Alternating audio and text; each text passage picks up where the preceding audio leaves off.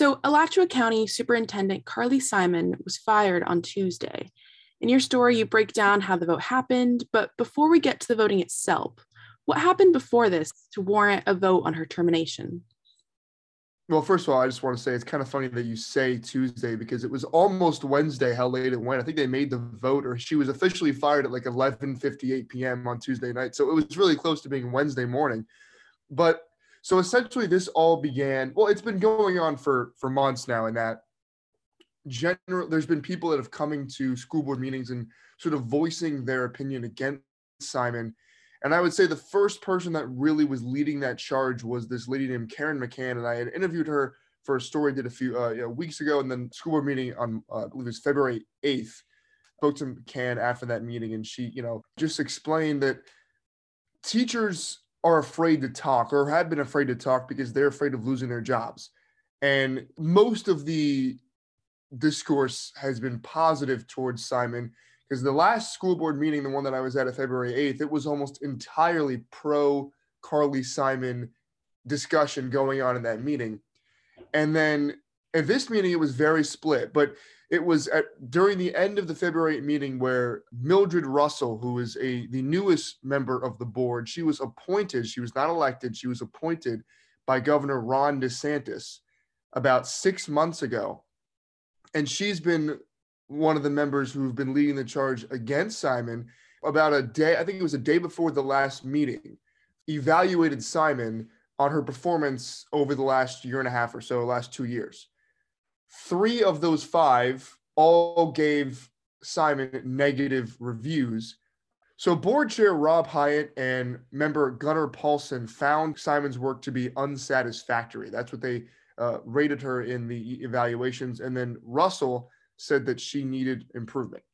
But it was Russell that suggested, or that wanted to pass a motion for the March 1st meeting, which was Tuesday night, to evaluate Simon's contract and vote on termination.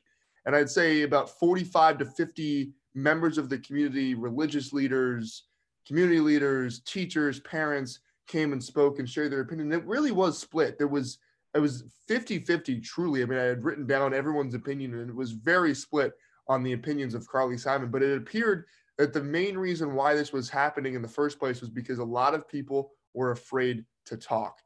There were speakers who were in favor of the superintendent and others in opposition. Can you explain to me some of the points either side made? Well, what was really interesting to me was one of the first speakers, Linda Jones. She is a High Springs City Commissioner. And she came right out there, very deliberate in the way that she spoke. Dr. Simon is a very divisive person, she said, citing instances of low morale amongst High Springs schools and other schools across the county. And that was really a key point from those that were against Simon, was the general low morale amongst teachers and faculty. Several people complained that the bus system was severely broken, in the sense that students were waiting hours, upwards of 2 to 3 hours for their bus. And it took, one parent said it took her child 4 hours to get home one day. Although many of the arguments for her were that these were issues that were going on before she came, and that she didn't have enough time to fix these issues. And then COVID hit, and then a lot of people liked the way that she handled COVID. But she went against Ron DeSantis and his sort of no mask ideology, if you will, and she mandated masks across schools in the county, and it became very political at that point. At the end of the meeting, when the board members had to vote, what did they say on the matter, if they did say something? Well, all 5 board members had a chance to speak, including Simon herself. She spoke for about 15 minutes. It seemed like she had a prepared speech. And Simon, when she spoke, it was very clear that she knew that it was over. Going into the meeting, the expectation was that 3 of the 5 board members were going to vote her out and terminate her contract. The hope from Simon and from the people in the community that like Simon was that the public opinion could sway their opinion, but that inevitably was not the case. 2 that are in favor of Simon and did vote for her to remain, that was Lynetta McNeely and Tina Certain. They spoke for over 23 minutes each. I mean, they just went on and on about how wonderful Simon is and how great of a job she's done, and how it's imperative that the board gives her a chance, because there is significant issues in the board as a whole. And she was the 6th superintendent in the last 10 years. So the interim will be the 7th, and the eventual new superintendent will be the 8th in the last 10 years. So there's been a lot of turnover, way too much, and way more than a vast majority of counties in the state. And that's been a big issue in the community and with the board. But simply the 3 board members just didn't see enough from Simon and were worried about the morale of teachers in the community. You mentioned that you went to the board meeting last month, and this one was just wildly different. Describe to me exactly what the room was like, just a little bit so our listeners can understand more. Well, it was a very lively atmosphere. There was some sort of banter going on throughout the room, positive or negative. You could hear if somebody said something good about Simon, there was often claps.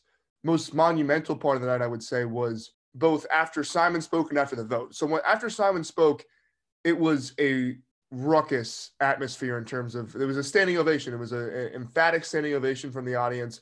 I'd say at least half the room stood and clapped. This is a big deal. This is a really big deal for the community.